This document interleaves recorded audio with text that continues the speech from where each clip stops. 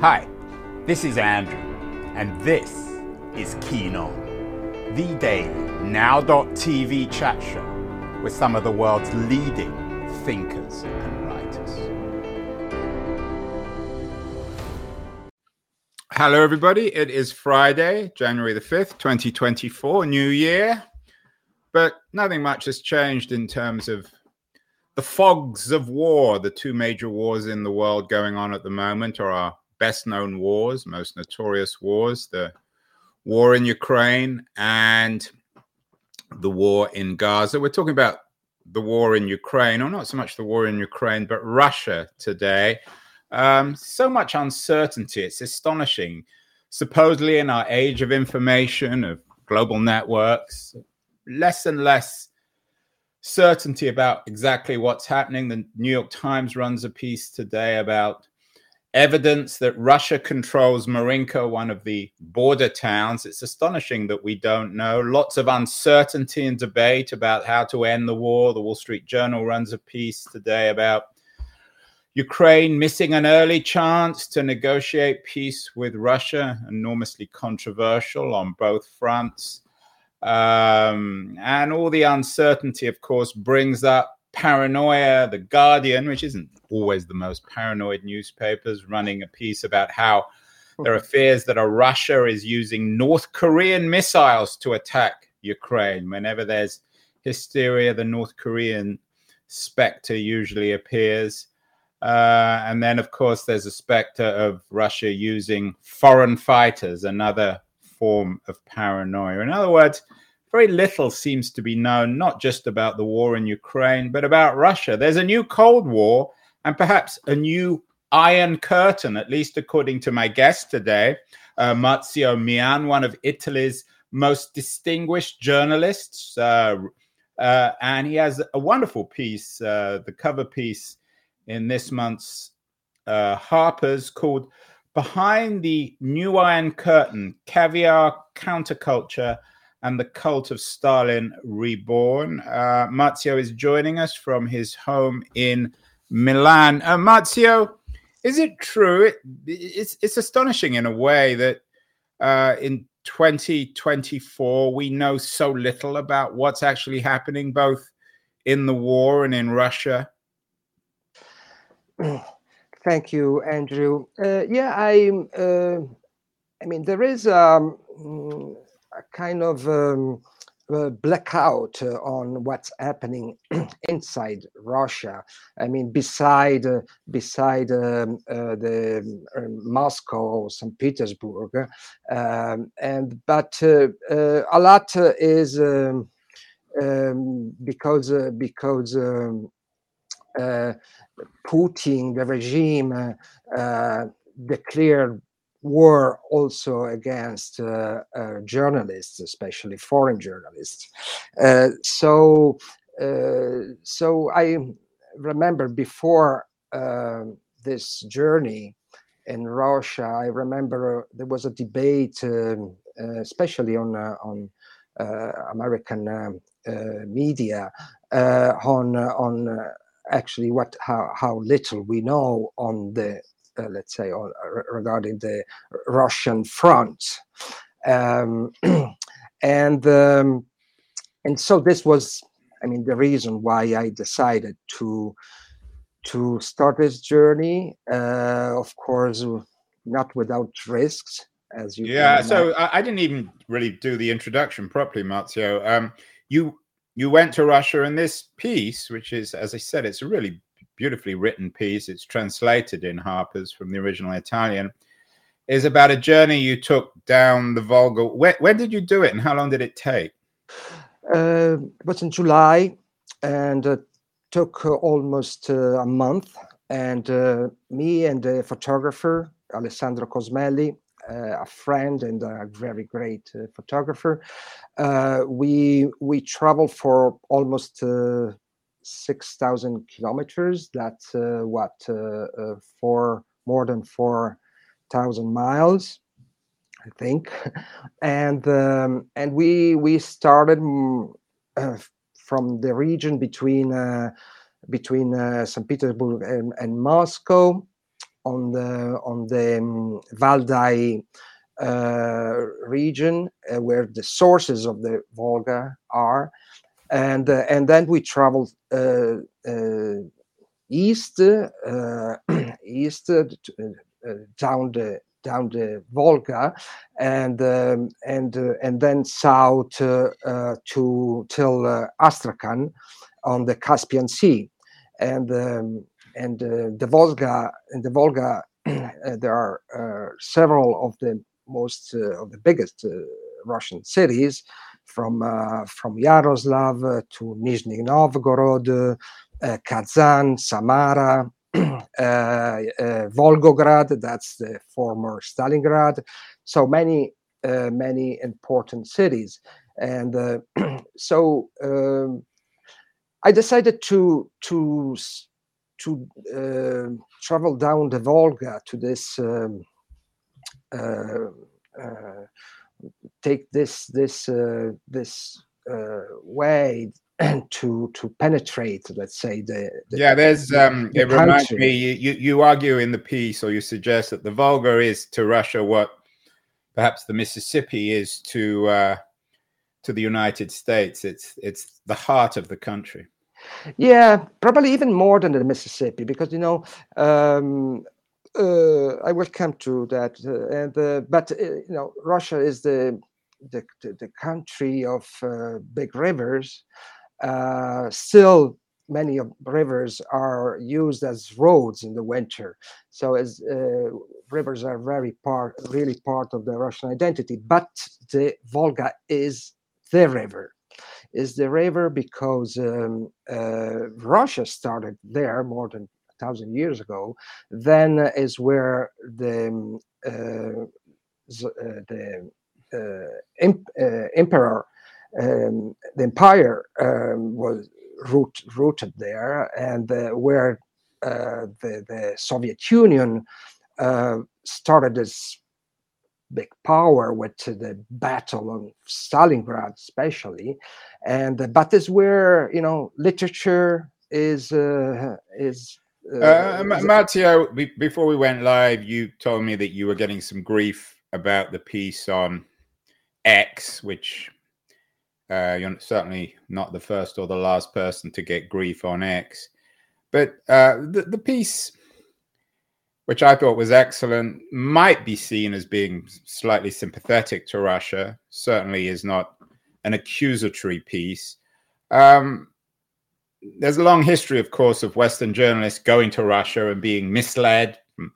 Stanley Webb, even before that, in the Potemkin villages of the 18th century. How can you be sure that you weren't misled in this piece, that it wasn't a clever Putin propaganda mission to get a distinguished Western journalist like you to write a little bit more favorably about what's happening in Russia? No, at all. I mean, even because I traveled without a journalistic visa. I traveled with a business visa. I could be arrested at any time, and actually, we were questioned for 3 hours at the end of the trip in Astrakhan. So it was really risky, because each of the persons we interviewed, they could have denounce us, and because people I didn't know, it was not my cousin or my best friend, so they could have denounced us and saying there are 2 strange guys here making questions around and so on. But I think the aim was the major question I wanted to answer was what it means to be Russian today, in the time when Putin invaded Ukraine, and all, let's say, destabilized the world, the world order, and so I I traveled without prejudice, without any. Uh, with the only goal to try to tell how is life for normal people, for and trying to investigate in some main issues like religion, for example, and explain how religion is really centered in what's happening in Russia today, on how religion is how the matushkas, now the priests, Orthodox priests, are the real generals of the Putin's neo-imperialist ideology, and then I wanted to tell what's the impact of sanctions, for example, and and then the other big issue is how the past history, the nostalgia, is part of the current.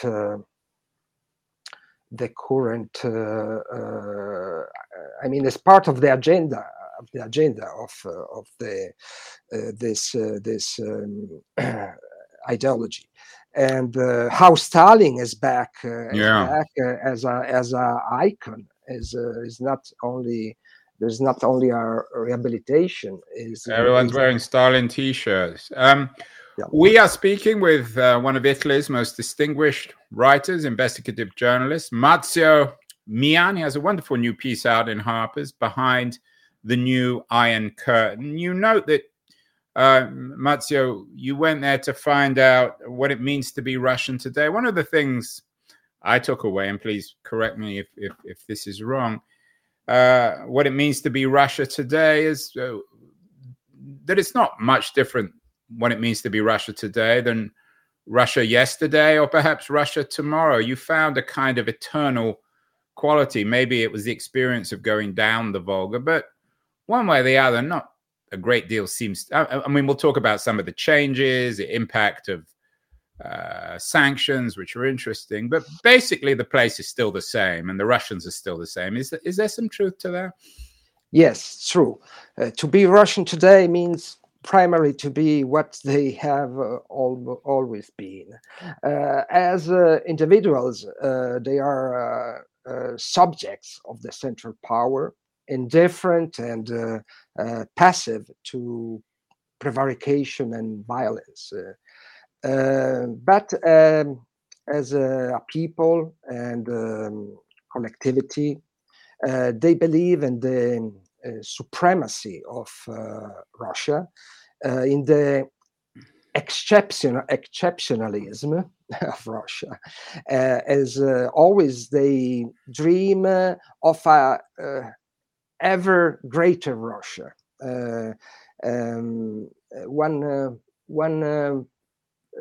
One priest actually told me to this answer what it means to be Russian today. He said is to going to sleep and hoping that next morning Russia is bigger. So and they are. There could be a Freudian explanation for that. Yeah. And then they are willing to make sacrifice and suffering. That for us in the West, is unimaginable. How Russians are. Let me push back on that one. It's a romantic notion they're willing to make sacrifices. But one of the things I took away from your piece is it's the poor, the unvoiced, the provincial people who are making sacrifices, and the wealthy aren't. They never have done, and they probably never will do. Isn't it still a very divided country? It is. There are castas in Russia, and as I was saying before, religion is very important in this. in this debate, because religion, not as the Russian soul, the famous Russian soul, but I'm talking about hierarchy, the really the priests, the archbishop, the monks, are really the real ideologues and ideologue in the society. Is that different, do you think, from, it's always so easy to compare and contrast and juxtapose the United States and Russia. There seems to be so many similarities. If you'd have done this trip in the American South or down the Mississippi, you would have found the same strength of the church, wouldn't you?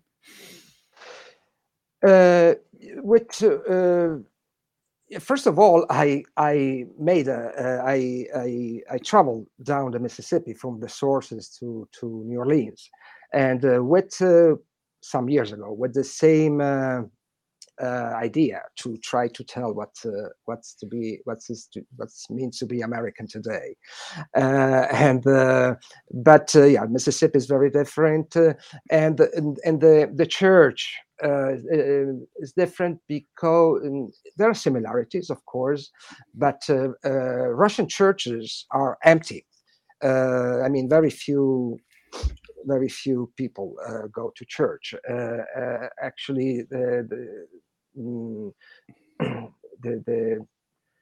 is the United States and Poland where you have more people in churches, but there are many similarities. There are similarities between Russia and the U.S.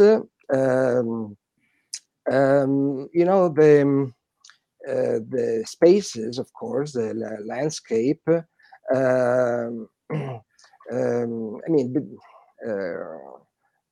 First of all, despite the political tension in Russia, everything one would want to be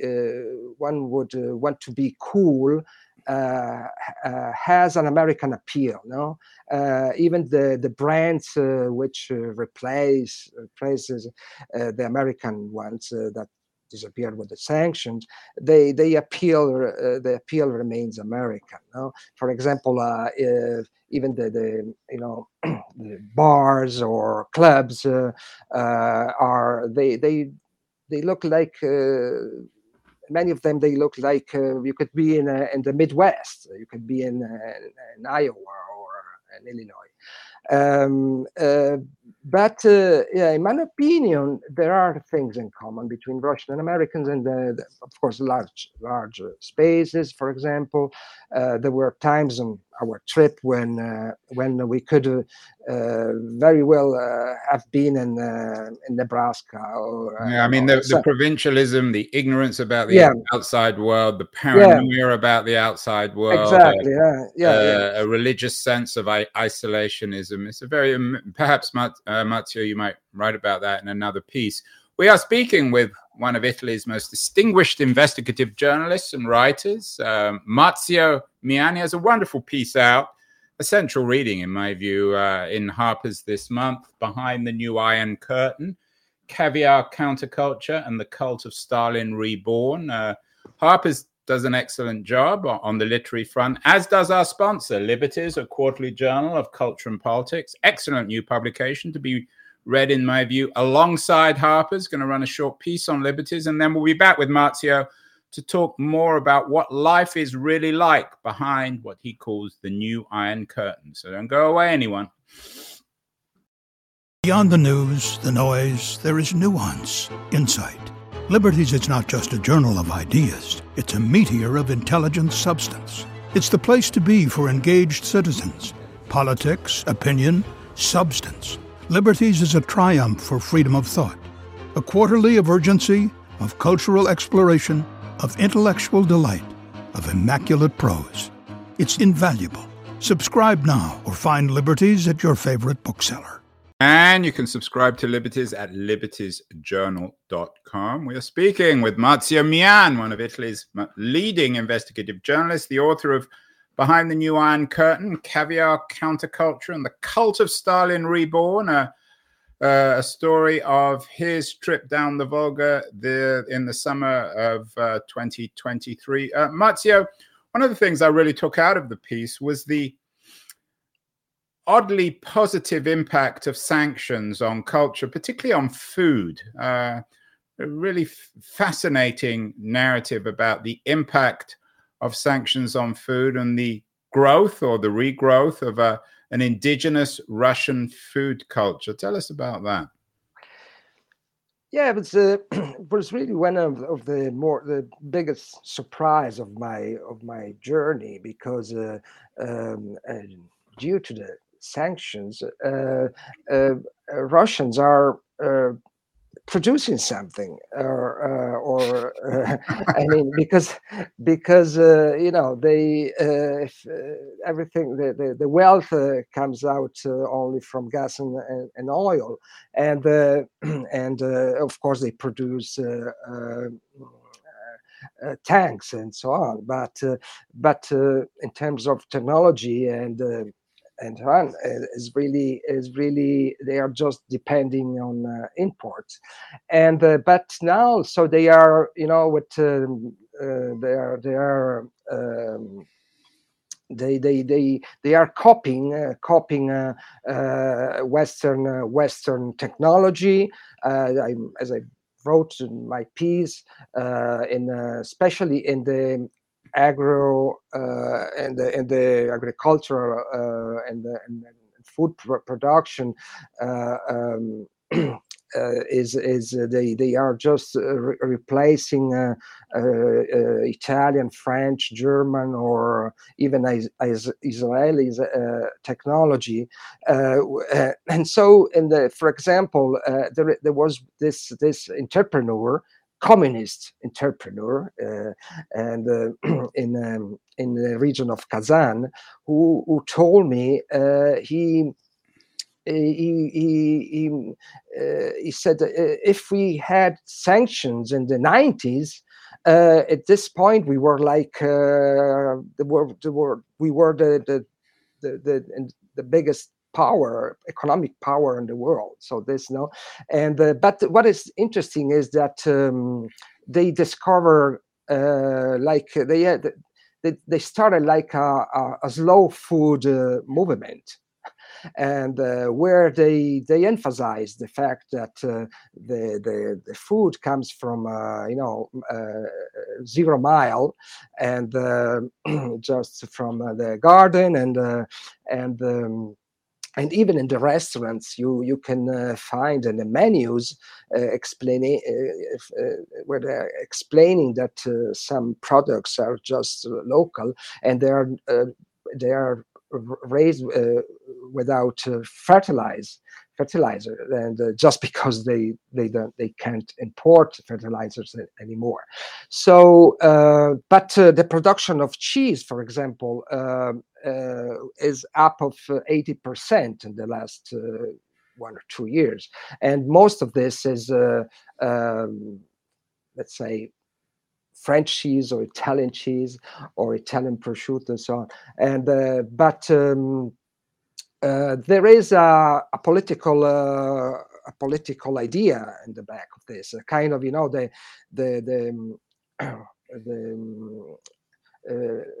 Ruski Mir, the Russian idea of supremacy that is Putin the Putin propaganda is doing has to do with food at this point too. Yeah, it's a patriotic culture, and the most astonishing thing is the cult of Stalin. You have this amazing photo of a young woman, fashionable woman, on a ferry in a Stalin t-shirt. Is Stalin the sort of the symbolic figure behind Putin? How do people think about Stalin in the early 21st century? Why is there a new cult of Stalin? And on the Volga, of course, outside the capital, Stalin was a sort of symbol, I guess, in some ways, of the provinces himself throughout his life. Yeah, but down the Volga in these cities I just mentioned is where Stalin and Stalinism made the more brutal Yeah, I persecutions. mean the famines.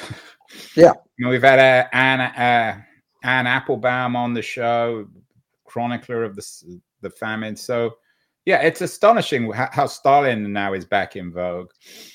yeah, because he's seen as a practical figure, and he's the guy who made Soviet Union big. He defeated the Nazis. He, he modernized the country, and very few people care of his crimes.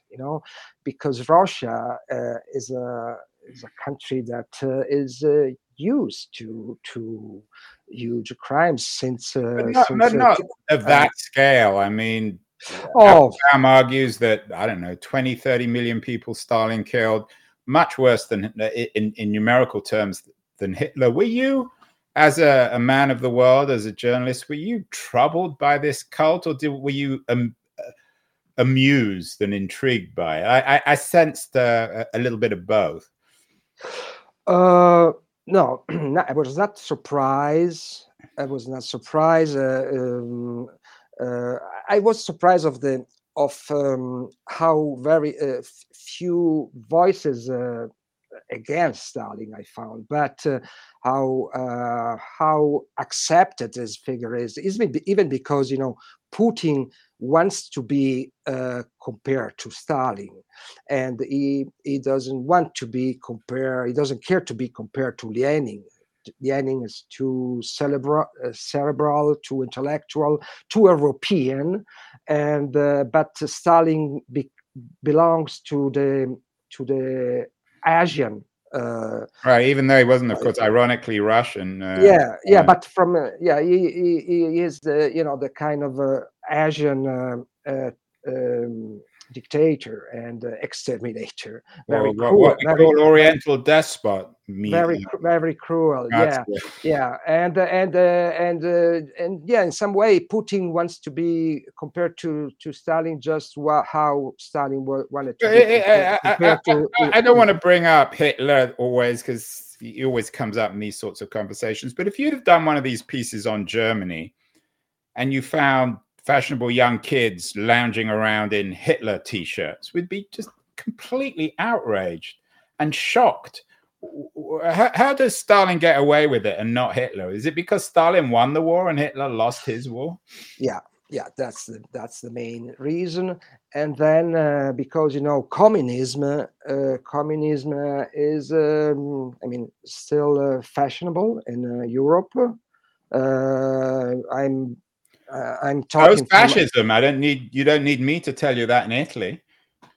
Yeah, but Italy was we had the biggest communist party in the West, and the sympathy that you can find in Italy, in France, in Germany, and especially in different countries in Europe regarding Russia and Putin is because many people think still that is.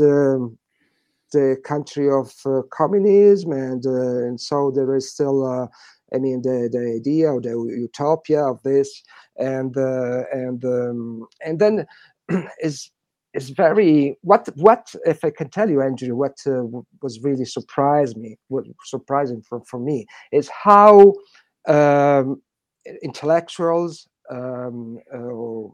religion popes, these people, they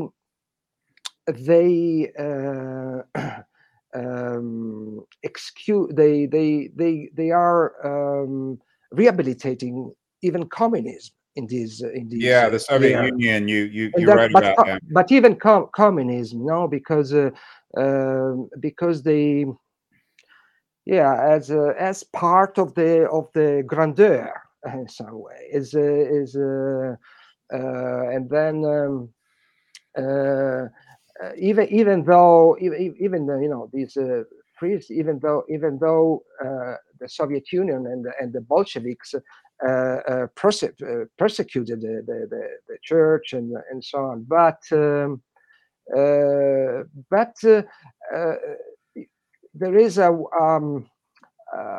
they see communism as part of the messianic Russian idea, and so it's a kind of it's part of the religion in some way, part of the religion. The because even communism allowed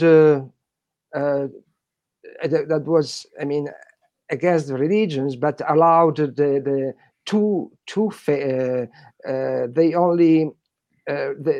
the only religions allowed, let's say, under communism were communism and atheism some way.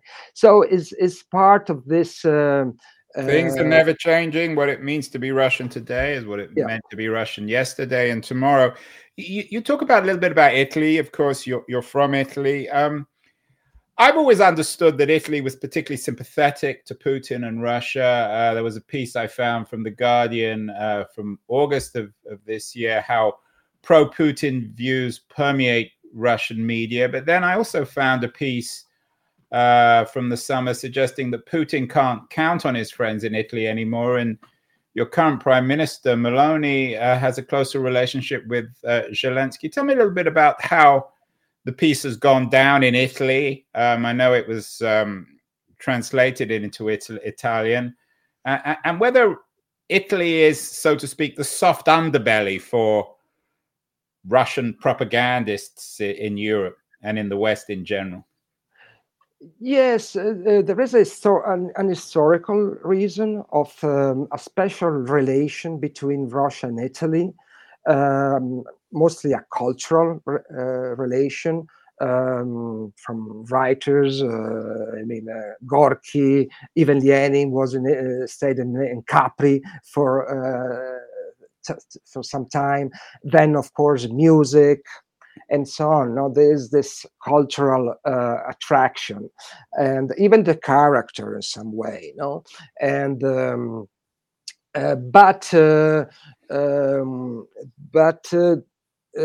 From I mentioned before from the left, or the extreme left, or the nostalgic of the former Italian communists who are sympathetic with Putin and very against Zelensky and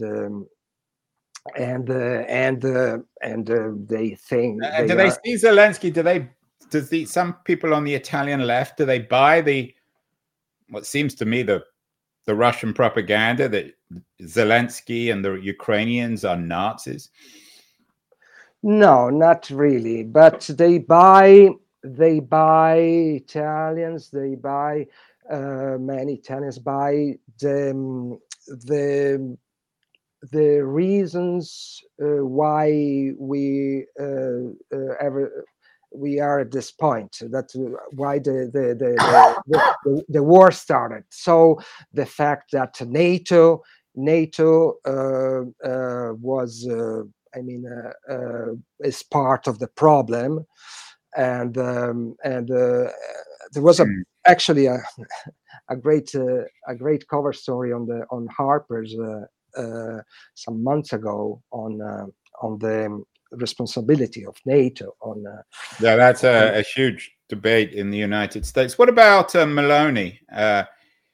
Has she changed Italian policy, or is she just herself a prisoner of one kind of public opinion or another?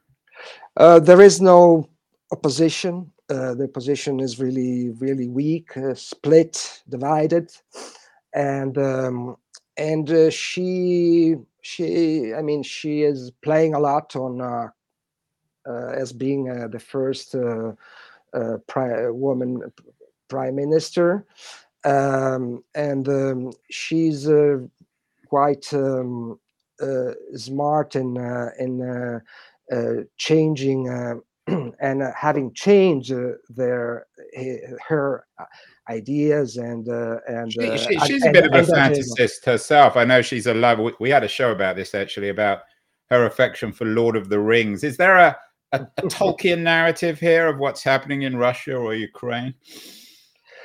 No, not really. I don't think so. I don't think so. But there are big in the coalition. In the coalition, there is the Lega, one there are three parties. One of the parties, the Lega, is the sovereignist party, and they are really sympathetic with Putin from a really nationalistic point of view on the anti-global approach so the left and the right in some ways as often has been argued really thinking alike. Finally, Marzio, it's a fascinating conversation. The war continues. We began with whether or not the Wall Street Journal claims that Ukraine missed an early chance to negotiate peace. Did you learn anything in geostrategic terms? I mean, you weren't meeting with officials. You spent your time talking to ordinary Russians. But any sense of how we're going to get beyond this war, this terrible war, though it seemed terrible when it happened. Now, when it compared to the Israeli war in Gaza, it actually doesn't seem that terrible. It's pretty awful, but it's still something and maybe that's the problem. Did you come away with any wisdom about peace, a possibility of peace? I mean, you weren't in Ukraine, of course. No, but the majority of the people I spoke with, of course, they want peace. They want the war to end. But I don't think this is in the mind of the regime. The regime has the power, the power to continue the war for many months, I think. What does the regime want, though? Do they want to conquer all of Ukraine? Do they want a PR victory? Do they just want to make Ukrainians and the West suffer? Not a PR. It's not a PR war. They want land. They want the land. We know, of course, they pretend to, but they want. I think that they want a change, a different government in Minsk, and Ukraine is fundamental. You mean in Kiev, not in Minsk? Excuse me, Kiev. Yeah, but Ukraine, or part of Ukraine, is fundamental for the imperial idea of that Russia, Putin has in mind, and is the beginning of a new era. I don't know what will be next. I don't know if there is. Of course, the Baltic states are. Yeah, but what you didn't find, what's missing, for better or worse, Marzio, is you didn't find deep hostility towards Putin or even the war. I mean, there was an element of counterculture, but that seemed to be focusing on food and partying and drugs. You didn't sense that? Sense what? Excuse me. That this deep hostility to both the war and the regime, which is the standard narrative in the West. That if it's a bit of a police state, it's the old narrative about Russia. It's a police state, and if what people want is to be like us. It's a police state. It's a police state, and more and more. Who was dissenting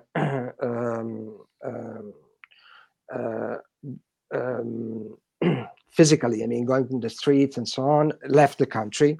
Numbers are different from 500,000 to 8,000 800,000 of people who left Russia already, and who stayed as the descent is silent. I made this example in my story. I found this pacifist, the community of pacifists in the middle of the Volga. Yeah. So. And they are just escaping reality, and it is what many, the majority probably of the Russians are just escaping reality, and they are just indifferent. They show them some indifference of what's happening, just waiting for what. But I want to add something regarding. The power and Russian power. I know a lot about the Russian Arctic.